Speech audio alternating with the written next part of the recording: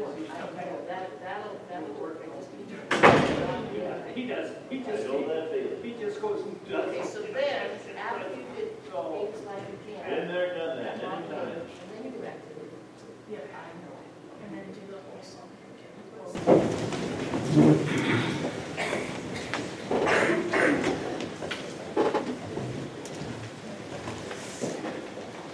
Well, not the bad way, that's our B team, it's Bonnie and Bonnie. And that is true. At the cross is where we find our salvation. True. Well, I've entitled my sermon today, Thinking Biblically. You waving at me? Yeah, Children's Children's Church. Church? Children's Church. Great children. Children. See, I wasn't wrong. Because there were no children. Thank you. Thinking biblically, thinking truthfully. It's my intention in prayer to show us the way to think biblically in these difficult times. And today I'm going to talk about Southern Hills Evangelical Free Church, our congregation, our elders, and our congregation and how we're supposed to think biblically. Tyler Johansson, who has preached once, he's Eli's student up in Rapid City, who will be preaching again in July and August, with the exception of one Sunday in July when Greg Fell from the Free Church will be here. And then I will be starting a sermon series on thinking biblically in September after Tyler finishes. So let's pray before we begin talking about and thinking about and studying and praying about God's Word. Lord, we ask that you would open our minds and our hearts to your leading as we speak today about your church and about your shepherds and about us as sheep who need shepherds and who need you, the good shepherd, Lord God. We pray that you would bless us, enter into our hearts, Lord, and if there are any here today that do not know Jesus Christ as the Lord of their life and as their Savior, Lord, we pray that your Spirit would draw them to you. We ask that the sins of the preacher would not get in the way of your message, Lord. We ask that my words be pleasing in your sight. We ask this in Jesus' name. Well, 2 Timothy 2:15 says, "Do your best to present yourself to God as one approved, a worker who has no need to be ashamed, rightly handling the word of truth." Well, the word proved means tested by trial, found to be sterling, found to be blameless, no cause to be ashamed. And when we stand before him at the final time, will we be found approved?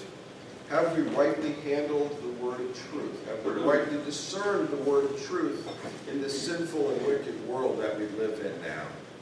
Well, what is the word of truth? Well, it's the Bible. And we know that the Bible has everything that we need to live lives of faith. 2 Timothy 3:16 says, "All Scripture is breathed out by God and is profitable for teaching, for reproof, for correction, and for training in righteousness, that the man of God may be complete and equipped for every good work." Not just works in the church, not just works in the congregation, but every good work that we do in our lives. And the man of God may be complete, meaning perfect, fully prepared to be able to deal with the slings and arrows that this culture, that this world would throw out them, and which I would submit is getting worse day by day. The Bible teaches us truth, biblical truth. And biblical truth, friends, is the only truth.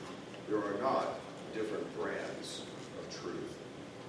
What we believe, the gospel is set forth in 1 Corinthians 15. Paul says, "Now I would remind you, brothers, of the gospel that I preached to you, which you received, in which you stand, and by which you are being saved, if you hold fast to the word that I preached to you, unless you believed in vain.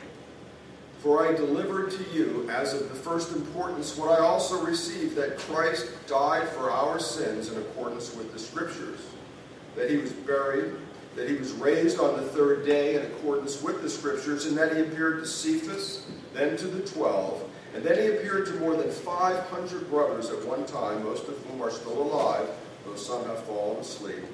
Then he appeared to James, then to all the apostles, and last of all, as to one untimely born. he appeared also to me. This, from the Word of God, is a truth statement. It is true truth. It is what we believe. It is true. There is no shading. There is no qualification. We are saved because of the death and resurrection of Jesus Christ. Now, this culture we live in now believes something else. Something called postmodernism, which I will explain more fully in a later sermon. But postmodernism generally holds that there is no true truth. There is no truth. There is your truth. There's my truth, his truth, even his, her truth, on your chosen pronoun of the week. And it seems nonsensical, doesn't it, that there's no true truth. But understand that there are many people in this culture that believe this, that have bought this lie from Satan and believe it. And it is up to us to stand firm as a part of Christ's church, to understand what the world believes, what we believe, and how we can confidently tell people what we believe. Because sometimes we're a little embarrassed, we may feel a little bit foolish, but we need to be equipped to say what we believe with confidence, to know that our truth is God's truth, that we need not and should not be embarrassed that our truth seems out of step with the culture, with the thoughts of the culture, with the thoughts of influencers. We all know influencers, or even regrettably, that our thoughts may be out of step with what are some of the so-called popular preachers of the day are saying. Preachers who we've come to know and love and listen to that are now drifting into this thought of postmodernism and relativism. And so in this series that I'm going to preach, not today, but I'm going to preach moving forward, we're going to learn what the Bible says about and what we can arm ourselves about race, about gender, sexuality, about guilt, what true guilt is, what justice is, what equality is. What does the Bible say about the redistribution of wealth, about abortion, religious freedom, and maybe more depending upon what happens between now and September? Because the one thing we do know is that new things are coming at us so quickly, so fast, that it's hard to keep track of. It's hard to know what people say and think. But today, what I'm going to talk about, thinking biblically, is about this church, the Sheff Church, and your elder team, which I'm one of 5, and you as Christ's flock. So again, even about this subject, the Bible tells us all we need to know about the church and its elders. It contains all the truth that we need in order to be able to live and prosper as Christ's church. The theologian Alfred Kuhn reminds us that every time man attempts to be more intelligent than God and develops a religious system better adopted to the psychology of man, or better adopted to bringing people into church, more comfortable with the spirit of our times, that attempt is short-lived. The churches established by the apostles remain the valid models for churches of all times and places. Because the Bible is true. Because God tells us what we need to know to have a church. Now, Eli just completed his sermon series on the qualities of an elder. And I pray that I'm able to measure up to those standards as an elder. And I pray also that it's caused some of you in this congregation to be in prayer about maybe whether God has called you to that role. But as one of the elders, I want to take this opportunity to share with you what the Bible says about our role as your elders and how we're trying to work that out with God's strength and wisdom. Because it's been a while since we've had a permanent pastor here. And people do talk, and people are wondering, and people are what's going on. And so I thought that I would take this opportunity to tell you what God tells us as elders we're supposed to be doing in order to shepherd the flock, and what we are actually doing. And perhaps put your mind at ease about some of the things that are going on. Well, first, your elders are praying constantly for the church, for you, for each and every one of you. We are a fairly new group of elders. We're not these old grizzled veterans that have been around for 30 years. Most of us have served for less time than that, with the exception of Fernando. But we are, believe me, seeking the Lord's guidance in all that we do. We are constantly in prayer about it. There are many issues that we are addressing, some which are troubling, some which could be frustrating if we didn't know that this is Christ's church and he will see that it prospers. Because what we truly believe is that it is Christ's church, and regardless of what we may do to mishandle an issue or make a bad decision, Christ will prevail. It is his church. He will make it be what he needs it to be. And we rely an awful lot on 2 Corinthians 12:9, where Paul asked for the Lord to take away that thorn in his flesh. And Jesus said to him, "My grace is sufficient for you, for my power is made perfect in weakness." Therefore, Paul says, "I will boast all the more gladly of my weaknesses, so that the power of Christ may rest upon me." And I can assure you that every one of your elders will boast of their weakness in this regard, because they want Christ's power to rest on them. So the governance of this church is a great example of Scripture being sufficient. The Scriptures present us with a model for the church which your elders are steadfastly attempting to follow. Now, Paul used many metaphors for the church: the body, the bride, the temple, the flock, but the one he used most often was family, and particularly the fraternal part of family, which is the word brethren. And Eli spoke of this a few months ago. Paul's love for the brethren was absolutely clear in his letters to the various churches. Why is that? Well, a family is really the most intimate of human relationships. And in the family, we're able to see the love, the closeness, the privileges, the relationships that exist not only amongst the family, but between God and man and man and man as a result of Christ's incarnation and death. In the church, we're supposed to be a close-knit family of brothers and sisters. And if through some unfortunate circumstance we were not blessed to have such an earthly family, we can experience it, or we should be able to experience it, in Christ's church. And when it's working right, it works very well. It works very well. Now, the elders are the leaders of this family. We're not corporate executives. The Bible doesn't call us to be executives, doesn't call us to be CEOs, doesn't call us to be advisors. We are pastors. We are shepherds of the flock of Jesus. The word pastor really means shepherd in the Greek usage, and that's what all of the elders are to be, pastors or shepherds of the flock. And your elders take this responsibility very seriously and prayerfully. So I'd like to describe to you how we're acting in that regard in God's grace and mercy. At the beginning of May, your elders and Eli met for a retreat to discuss our church and the elders' roles in the church. Now, three main goals for the retreat. Some of you may have heard we did a retreat. The three main goals for the retreat were clarifying the elders' roles in choosing and equipping a new pastor, defining the role of the elders in the church and the structure of the organization, and developing a vision for Chef Church. And now, we were able to clarify our roles at that retreat and make a start on these other issues. So let's talk about those roles, because there are four main aspects of what the elders are supposed to accomplish biblically: to protect, to feed, to lead, and to care for needs. So we're going to address each one of those. First, protect. In Acts chapter 20, verse 17, Paul calls the elders of Ephesus to him because he wants to tell them something. He's leaving them, probably won't be coming back, and wants to instruct them. And so in verses 28 through 31, he says to the elders, "Pay careful attention to yourselves and to all the flock in which the Holy Spirit has made you overseers, to care for the church of God, which he obtained with his own blood. I know that after my departure, fierce wolves will come in among you, not sparing the flock, and from among your own selves will arise men speaking twisted things to draw away the disciples after them. Therefore, be alert." So as elders, we are to protect the flock. Well, who are we to protect it from? Well, certainly the world, we all know that, but who else? Well, Paul makes it very clear, the wolves among us. Your elders are praying and studying to be sure that they have enough knowledge of the Bible to be able to identify and refute false teachers, false materials that may be being used in classes. We've begun making sure that materials being presented to you is reviewed by us. We're reviewing class materials, teachers, songs, announcements. You've entrusted us with your care, so we ask for the grace to allow us to proceed to do that by making these changes. Change is hard. No one likes change.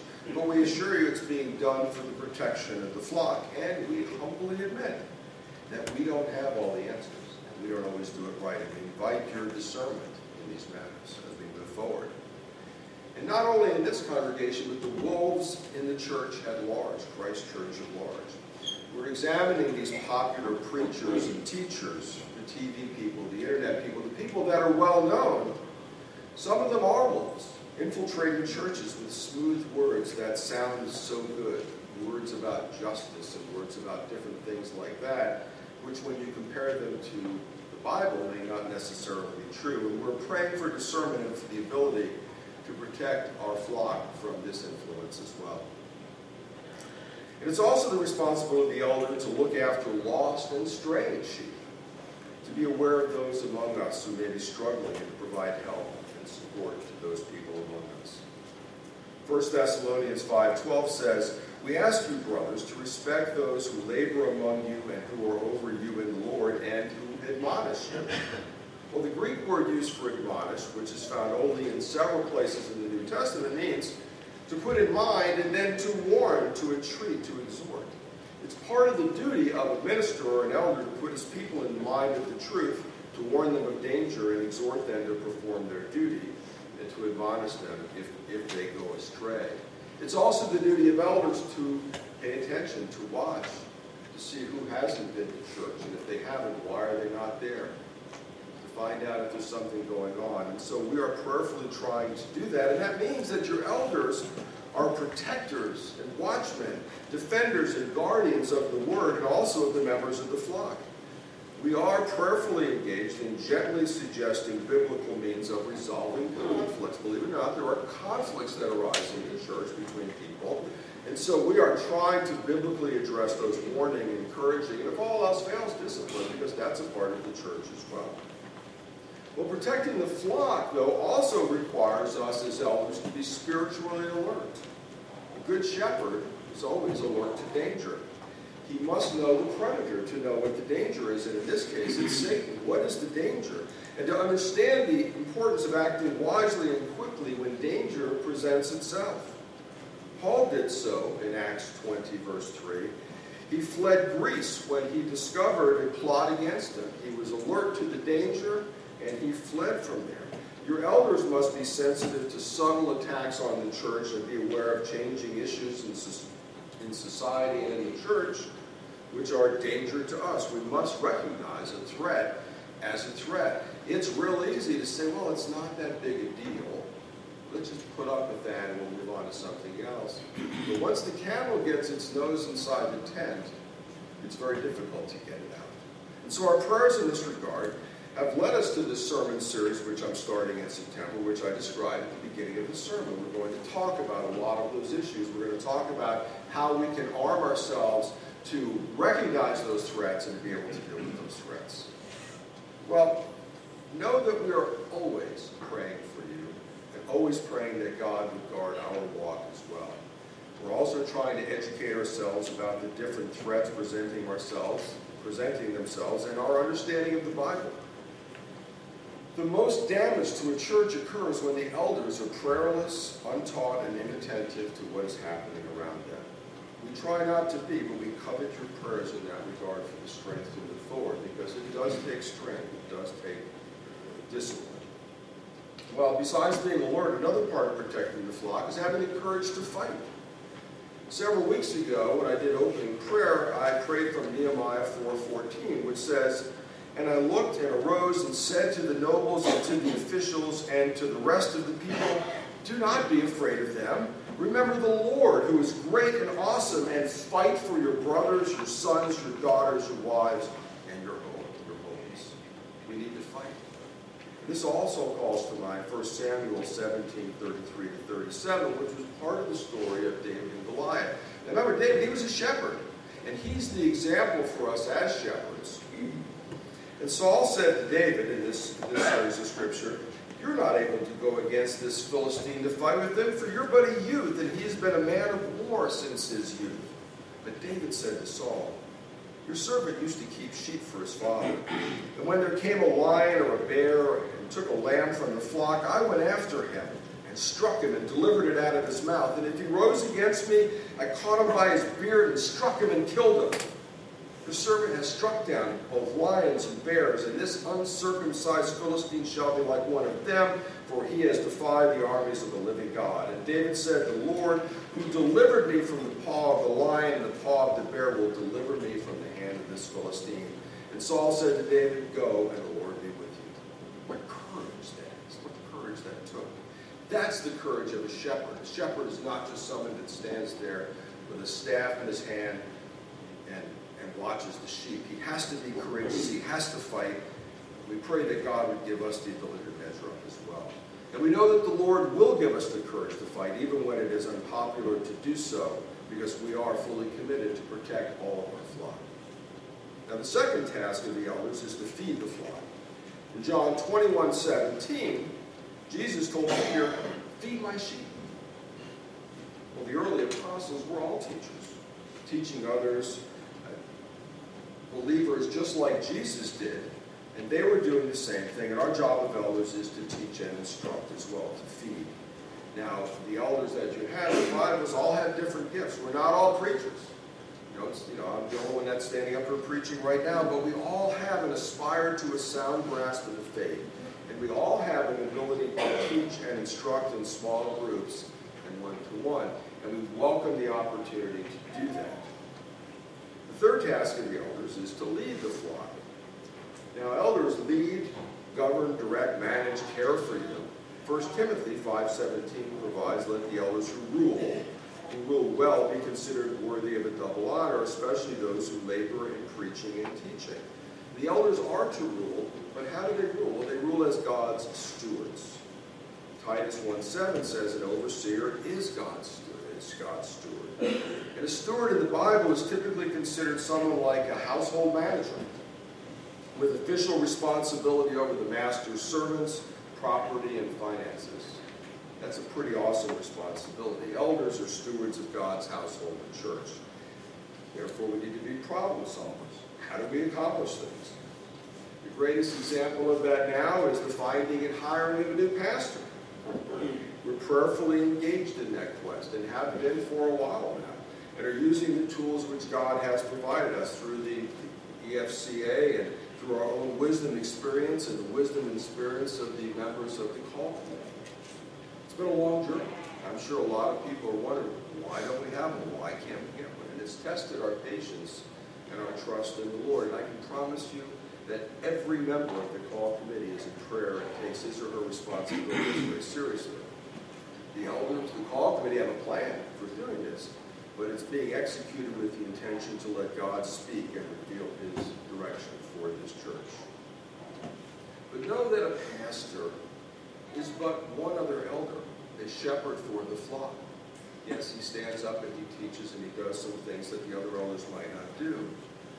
But in the absence of that one person that we would call pastor, your elders stand in the gap. We are the people that stand in the gap for the Lord, ready, willing, and able to fill the roles, like preaching, like teaching, like counseling, like talking to people. It would seem a relief to have, finally at long last, a pastor. But it's not a magic bullet. The New Testament church did not have an organizational tree with a pastor at the top of it. All elders, including the pastors, are shepherds. When a pastor is hired, your elders will train, will lead, teach, encourage, comfort, and feed our new elder, the pastor, and continue to do the same for you. It won't stop just because there's someone filling that role of pastor. And we are excited to have this opportunity. We're excited to work with people and talk with people now to try to find that person for this congregation. Well, the elders in their role as leaders also need to be planners. And we have begun the process of a strategic plan at our May 1st retreat, and we're continuing to meet to develop a plan and procedure for prospering God's household. So that's ongoing, and we're doing all of those things. And I know we don't always talk about all the things that we're doing as elders, but I just wanted to have this opportunity to assure you that we are working hard to accomplish these things. And elders also need to be thinkers and dreamers, considering how to make things work. I can tell you the question, hey, what if, comes up an awful lot at elder meetings. Another part of leading the flock is being willing to work hard. The work of the shepherd is difficult. In Genesis 31:30, Jacob talked about this. He was talking to Laban about all the work he had done to earn the marriage to Rachel, Laban's daughter. Jacob had worked for Laban many years as a shepherd to earn this ability to marry Rachel. And what he said in verse 30 of Genesis 31 was, "There I was, day by day, The heat consumed me, and the cold by night, and my sleep fled from my eyes. The work of a pastor is hard. 1 Timothy and 1 Thessalonians both talk about the labor of an elders. And so your elders don't just meet once a month or twice a month, but we labor at different times of day and night over issues which present themselves at all different times. You know that things come up at different times, so that we can lead you in the direction that we feel is biblical. We try to be hands-on. We've been reviewing materials. We talk with people. We counsel. We lead groups. We resolve disputes, whatever needs to be done. The fourth task of the elders is to care for the practical needs of the flock. There are diverse needs in this church, and we've already talked about some of them. And as elders, we're ready to meet whatever the needs are if we know about them. Some of the traditional things we've done in the past have been impossible during the challenges of COVID. We used to do home visits and hospital visits, which are coming back, but we've not been able to do that. We're ready and able to do marriage counseling. We're talking about biblical marriage counseling, not psychological marriage counseling. We're talking about we're ready to do regular counseling, people that need biblical counsel about stuff. The Bible calls upon us, and not just the elders, but all of us, to counsel each other about biblical matters, to lead and guide according to God's word, not according to modern psychology or society's norms. All of us have the ability to lead people to the Scripture, to tell them what God says about certain things, and your elders are ready, willing, and able to do that now. And so, although we as elders are charged with caring for the needs of the flock, biblically, we're not to be the total care ministry of the church. We're not the only ones. This is the work of the church, each and every one of you here. And whether you come to this church or go to a church down in Canyon Hills, is it a Canyon Hills? Canyon City, right, Canyon City, Colorado. Doesn't matter. You're part of the church, and it's all part of our church, and it's all part of our opportunities. And we do this here through teams, opportunities, barbecues, music, going on missions trips. We meet with, as elders, we meet with and train up young men and women to do this work. We mentor, we disciple. We want an active, alive, every member ministering church. That's our prayer. In 2 Samuel 12:3, God is chastising David for his abhorrent behavior with Bathsheba and her husband Uriah.